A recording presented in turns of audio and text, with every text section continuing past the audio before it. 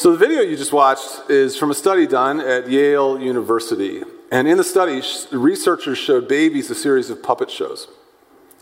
So each puppet show featured a helpful character and an unhelpful character, a good guy and a bad guy. And then the babies were asked to pick the toy or the guy they liked. Remarkably, 80% of babies preferred the good guy. The question is, why? Why would such a high percentage of babies be naturally drawn to good characters in puppet shows? Is it because they have been taught very early by their parents to prefer good guys? Is it because somehow as a species we have evolved to sort of prefer good guys? And what about the 20% of babies who pick the bad guy? Are these our future criminals? Should we lock those babies up now, get them off the streets now while we're ahead? The study at Yale is actually a very interesting one that pertains to our topic for the morning, the topic of morality, where it comes from, and if it offers any evidence for God. That's the next installment of our series, which is called 6 Reasons I Might Lose My Faith and 6 Reasons I Won't. During the series, we're talking about the reasons that people have for believing in God or not. The non-believers, the skeptics in our lives, the people who don't believe in God, they're not all dummies. They have good reasons for not believing. Now, of course, Christians have rebuttals or responses to those reasons. We also have more positive reasons for believing in God, and that's what we've been talking about during the second half of our series, reasons to actually believe in God and Jesus as his son. Now, we have heard from you. We know this is a tough series to listen to. It's making us think. These are not necessarily topics that we get up thinking about early in the morning. Honestly, most Christians actually don't think that deeply about the reasons to believe in God. And a lot of Christians actually believe in God and Jesus for maybe not so good reasons. Maybe you believe because, you always have. You just grew up in church and your parents or your pastor told you to believe. Maybe you believe because, peer pressure of your youth group. Maybe you believe in Jesus because you saw God's not dead 1, 2, 3, 4, or 10. In fact, if I asked you why you believe in God, do you know how you'd answer? What would you say? And if you explain that to a friend or a non-believing friend, would it be persuasive to them? What would they think? They think, oh, wow, that's really compelling. Well said. Or they think, oh, you're a Christian? Have you put any thought into this? Basically, there are good reasons to believe and there are bad reasons to believe. I read a book many years ago that one of my atheist acquaintances gave me. I have an atheist acquaintance who's trying to evangelize me, convert me to atheism, show me the good news of the futility of life and existence. But the book is called 50 Reasons That People Give for Believing in God. And it's written by a skeptic in which he points out that a lot of the reasons, he counts 50, that people give for believing in God are actually not good reasons. A lot of us have bad reasons for believing in God. And unfortunately, this doesn't help when we're out there trying to convince the world that God is real and that God loves them. Now, does this mean that there aren't good reasons for believing in God? Absolutely not. There are lots of good reasons to believe in God, and that's what we've been focusing in on during this half of the series, good reasons to believe. We talked about the design argument, for example. We talked about the cosmological argument. We talked about the argument from church history. And we're talking about these reasons so that you can have confidence in the truthfulness of Christianity and so you can have things to talk about with your friends. They're not going to pay attention. They shouldn't pay attention to our bad reasons for belief. They need to hear the best reasons that Christians have for believing. So even though you don't necessarily get up in the morning thinking about these things, they matter. They really do. Which brings us back to our reason for the morning. This morning, I want to talk to you about the moral argument for God's existence. The moral argument for God's existence is this. Our innate sense of right and wrong is best explained by a moral God who created us in his image. That's the moral argument. Our innate sense of right and wrong is best explained by a moral God who created us in his image. Now, this morning, let me walk you through the argument a little bit, talk about some rebuttals, and then talk about some implications. First, the moral argument takes as its evidence the conviction that most human beings sense that certain behaviors are objectively right and or objectively wrong. I say objectively right or wrong because I'm not talking about feelings. I'm not talking about subjectively right or wrong. I'm not saying that, every now and then we might feel like this is maybe possibly wrong subjectively. I'm saying that we actually sense that there are some things that are actually right or actually wrong. Philosophers call these things moral facts. So just like 2 + 2 = 4, for example, murdering an innocent child for fun or at all is wrong. As wrong as is 2 + 2 = 5. That's wrong. So is like murdering an innocent child. Most people throughout the history of the world have believed in moral facts, that some things really are wrong, some things really are right. Now, not every culture or individual agrees about what is right or wrong. But most people, at least, have believed in some sense of right and wrong. With me? Okay. Let me give you a couple examples. Let's take Russia's invasion of Ukraine. Most people around the world today would call Russia's invasion of Ukraine wrong. But wrong in what sense? Is it wrong because it feels wrong? Is it wrong because it violates international law or standards? Is it wrong because it's bad for the economy? Yes, all of that. But mostly we believe that this is wrong because it is objectively wrong to invade a foreign country that isn't doing anything to you and one filled with innocent civilians. It's objectively wrong as is 2 + 2 = 5. Or let me take a more positive example. This week, I got to do one of the coolest things a pastor gets to do. I got to watch an adoption take place. Got to watch the McEwens adopt Estelle into their family. It was fantastic. Now, I had a sense as I was watching this take place, this is good. This is good. This is right. But why?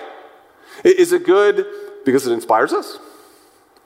Is it good because, adoption is helpful for the species? Well, yes, but we also sense that it is good because in some sense, adoption adheres to some moral principle in the universe that says compassion towards orphans is good. It's objectively good. We believe that it's a moral fact that compassion towards orphans is good. So most people have a sense of objective moral facts. We feel that, like the video showed. Even babies feel that. Here's the big question, though. The big question is, where does our belief in these objective moral facts come from? Where does our belief in these objective moral facts come from?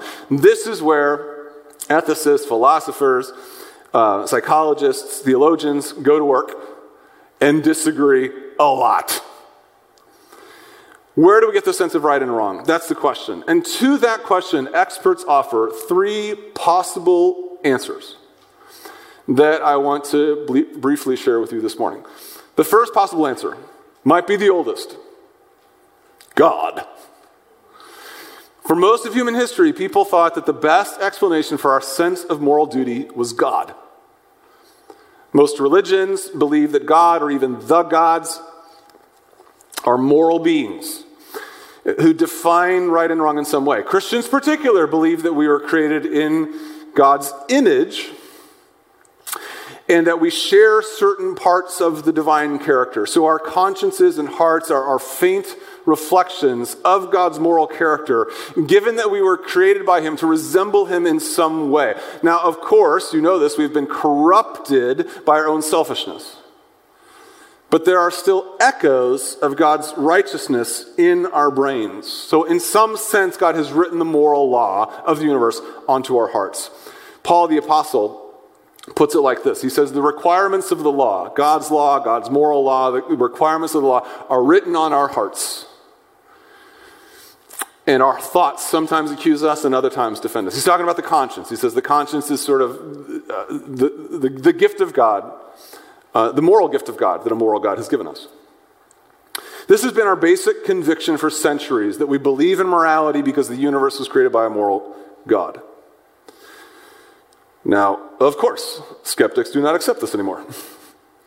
In more enlightened and modern times, people have offered more sophisticated explanations for where morality comes from. Specifically, skeptics offer two alternate sources of morality. First, some say that evolution is a better explanation of these feelings we have of right and wrong.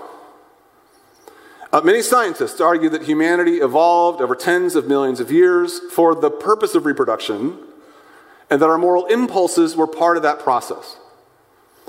So our sense of morality developed, along with our bodies, along with our brains, to help us grow as a species. We evolved to think that murder is wrong, for example, because not killing people actually benefits us. We evolved to think that incest is wrong, as another example, because it protects the health and the integrity of our genetic offspring. These are just moral developments that just helped us as a species. Maybe you're familiar with the theory of evolution as a possible explanation for the development of right and wrong. Now, there is undoubtedly some truth to this theory, but it is not without problems. Here is a big one. You see, evolution works as species change so that they can reproduce more effectively and spread their DNA.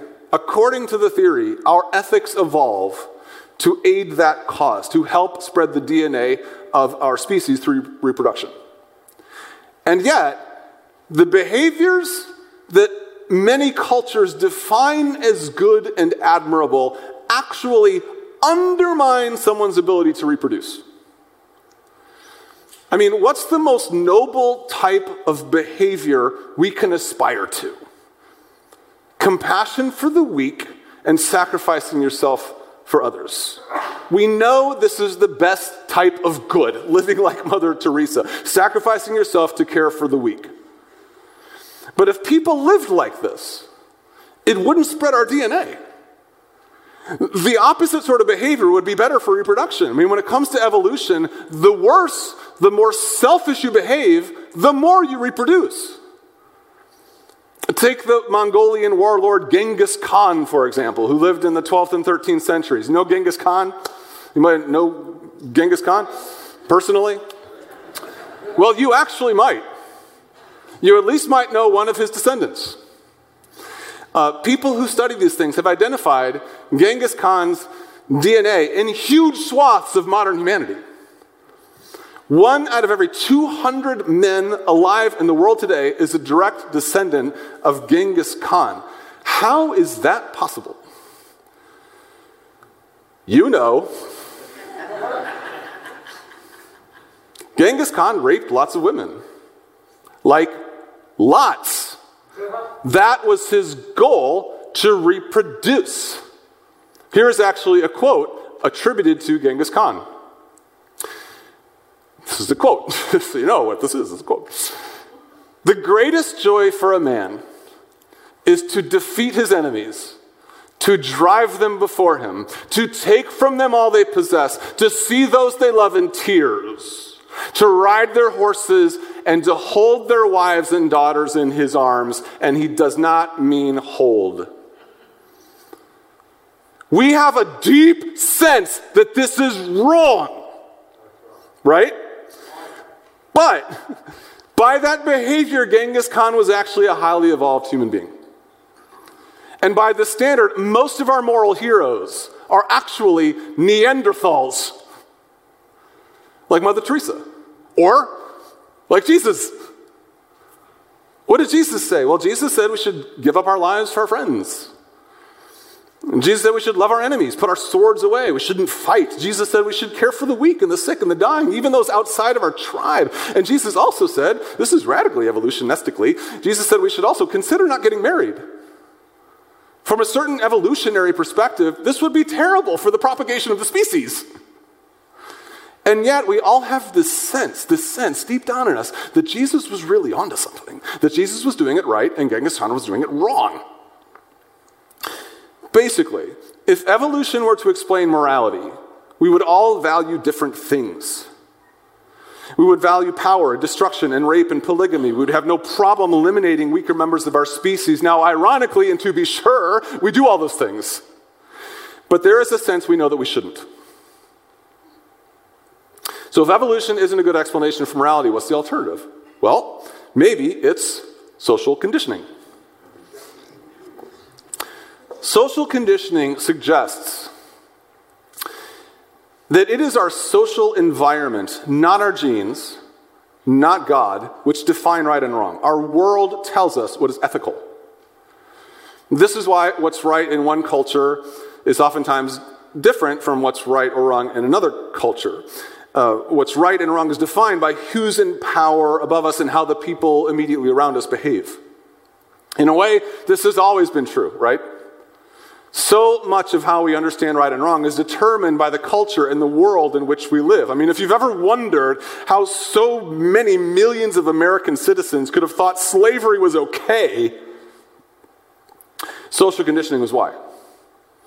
Everybody just thought it was right, including the people in charge who wrote the laws and the Constitution.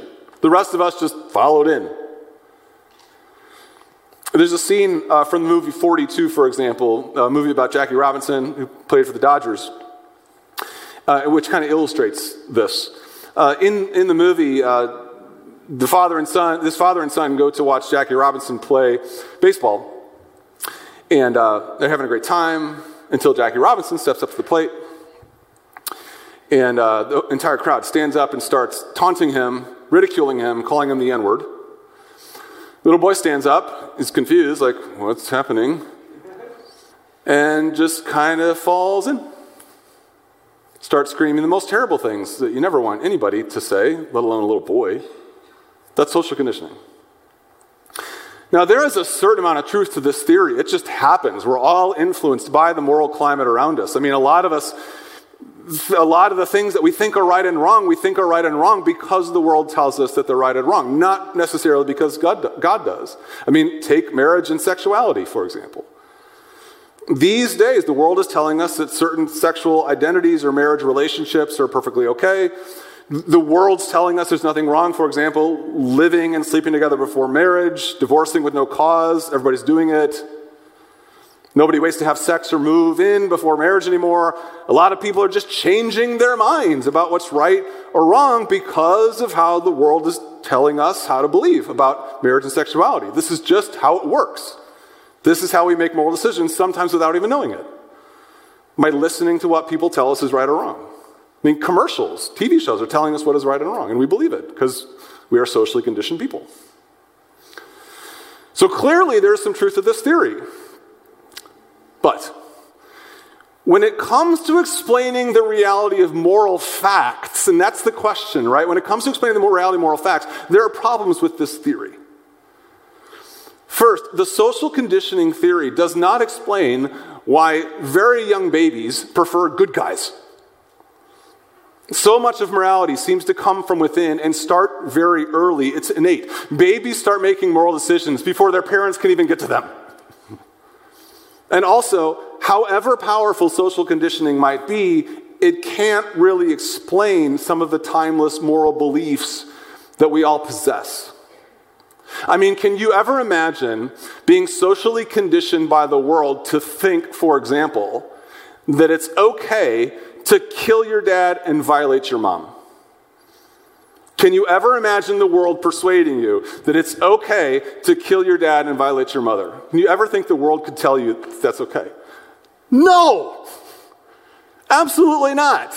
There's something inside everybody that says doing so would be fundamentally wrong. All that to say, evolution and social conditioning have major problems when it comes to explaining morality.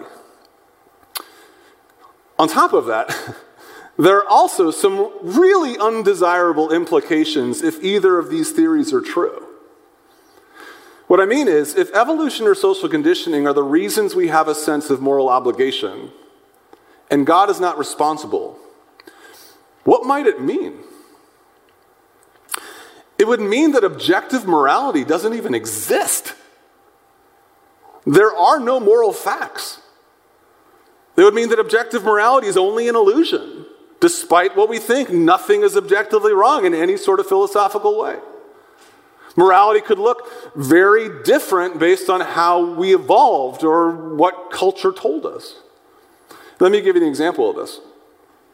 In his book, Unbelievable, author Justin Brierley, who runs a fantastic podcast I listen to, He tells the story of interviewing Richard Dawkins about this topic. Now, Richard Dawkins is the world's most famous atheist. Dawkins believes that all morality is the result of evolution, and it is therefore arbitrary. Evolution is, according to the theory, an unguided process. So according to Dawkins, for example, our belief that rape is wrong is just an accident. It's just an accident of evolution. So just like we evolved to have 5 fingers because 5 fingers proved useful, we evolved to think rape is wrong because it was advantageous and useful to our species to not rape people. However, Dawkins suggests that we could have evolved differently to think that rape is not wrong. We could have evolved to think that child abuse is okay for that matter.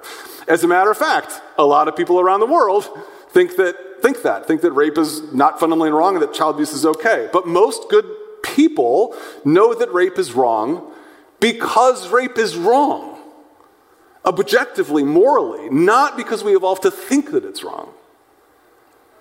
If they're being honest with themselves, atheists and skeptics have to acknowledge this. They have to acknowledge that true objective morality doesn't exist according to the explanations they offer. I mean, if they're right, there's not even a category of things that we could call evil. Not even the Holocaust is fundamentally evil. There's essentially nothing wrong with declaring war on innocent civilians or herding them up like sheep in war camps.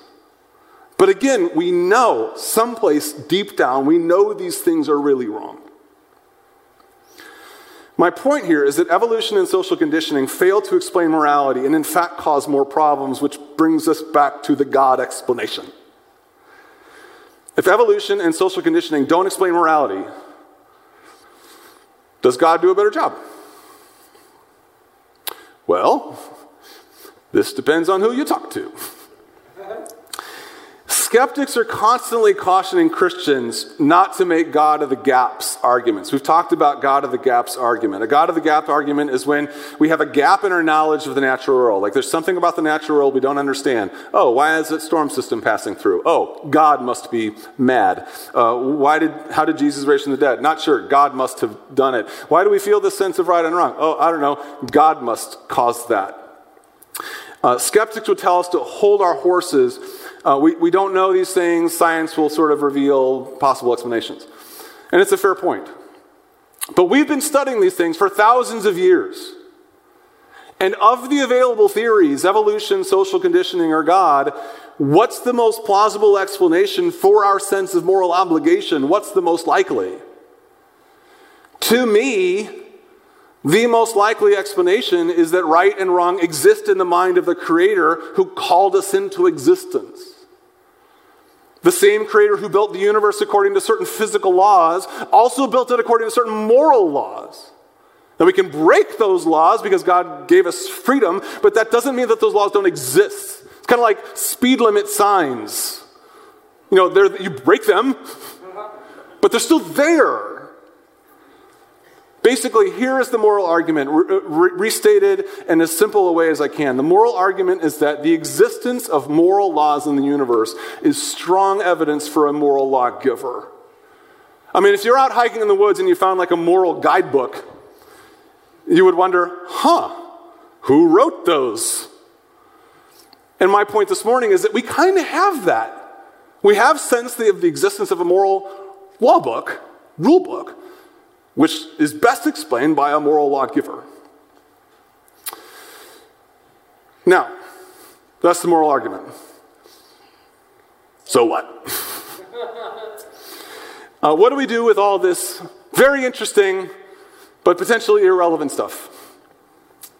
Well, it's really not irrelevant. I think there's a lot of implications to the moral argument, even in how we live our lives.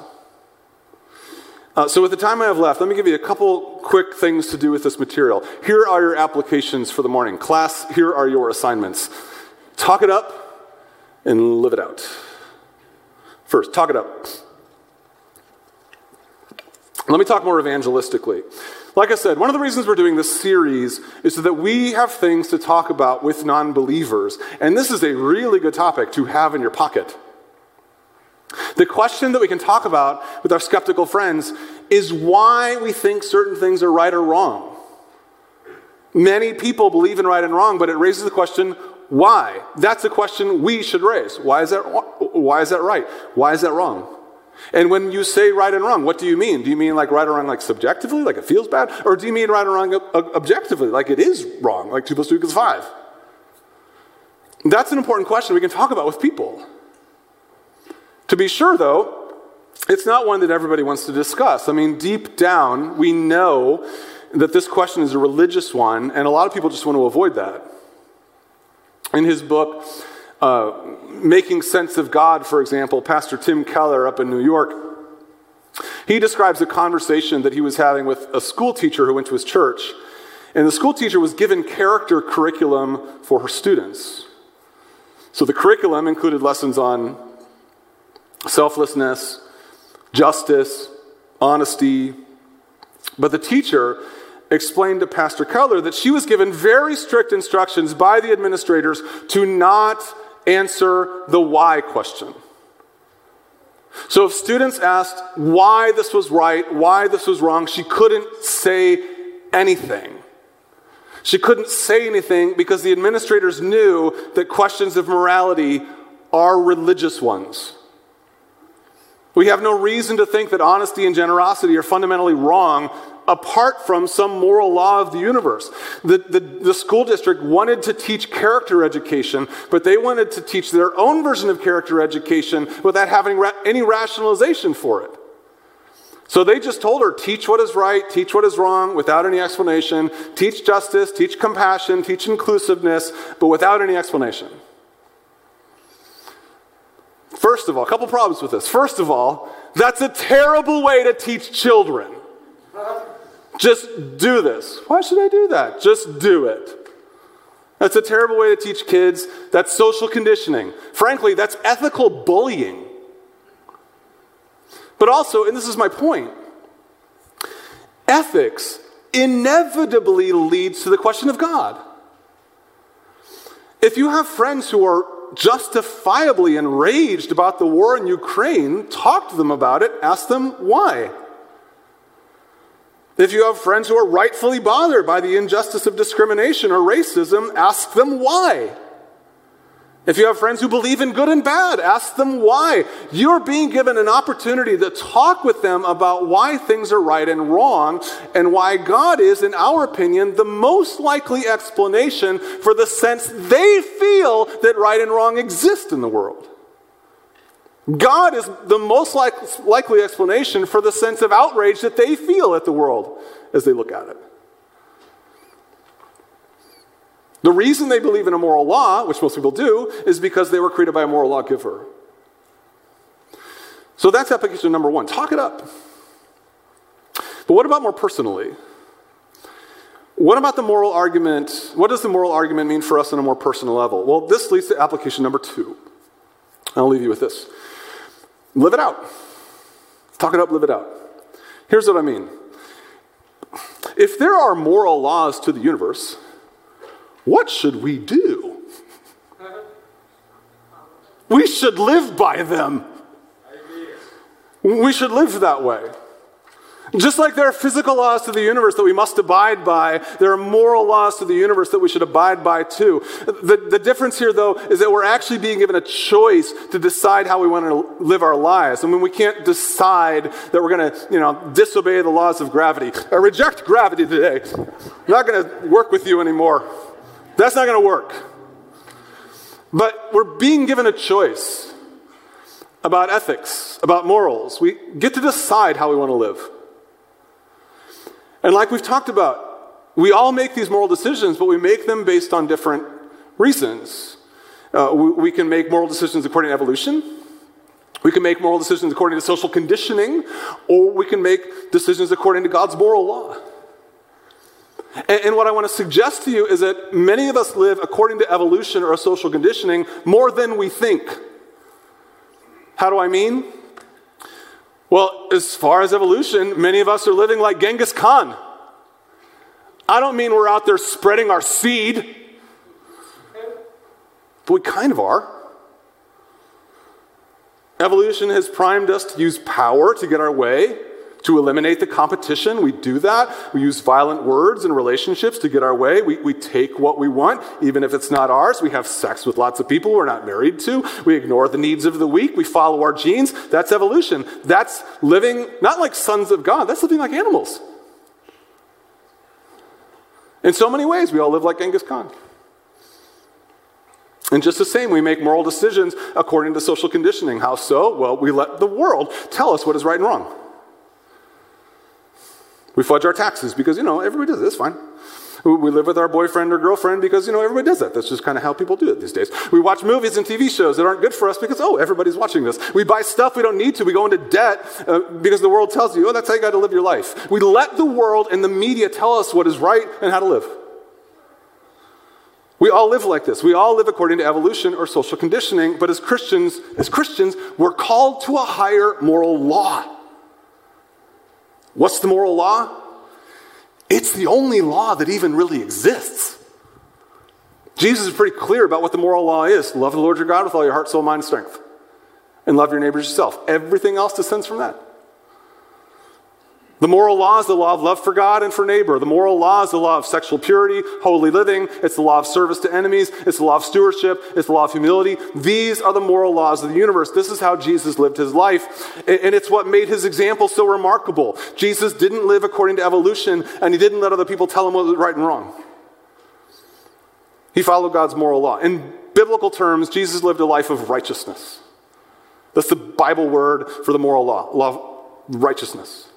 And he was rewarded for it, as we will all be. The reward for living according to God's moral law is that we will live forever. As the book of Proverbs says, in the way of righteousness, there's life. Along that path is immortality. That's what's available to us who live according to God's moral law. The problem here, though, and the problem here is that we don't. The problem here is that we can't. We can't escape evolution. We can't escape social conditioning. And we're blind about it. We think we're so self-righteous, but we don't realize how enslaved to these forces we are and how hypocritical we are. And frankly, this is one of the things that's so infuriating about this Ukraine moment. I mean, there's so many things that are infuriating about the Ukraine moment, the fact that we even have a moment. But one of the things that's so infuriating about this Ukraine moment is this. I mean, I'm glad that much of the world has rallied together to oppose Putin. I don't know if it's going to work, but I'm grateful for the solidarity. But I'm also deeply bothered by the hypocrisy of the world at this moment. Putin is only doing what we as a species have been doing forever. Putin is only doing what we do in our lives every day. We take what we want, we ignore the weak, we fracture relationships, we use violent words, we betray our neighbor. In many ways, Putin is giving us an excuse. He's giving us an excuse to ignore the sin in our own hearts. You know the truth? You want to hear the truth this morning? Come here for the truth? Here's the truth. We are all Vladimir Putin. We're all Genghis Khan. Or at least we were. But in Christ, God has made us something better. This is what God did. In Christ, God gave us his righteousness. We couldn't obey the moral law. We had no chance. We're enslaved to our evolutionary social conditioning impulses. And so we have lost the chance to live forever. But God didn't want that. God wants us to live forever. And here's what he did. He credits Jesus' obedience to the moral law to our account. He gives Jesus' righteousness to us. As Paul writes to the Romans, Christ is the culmination of the law so that there may be righteousness for everyone who believes.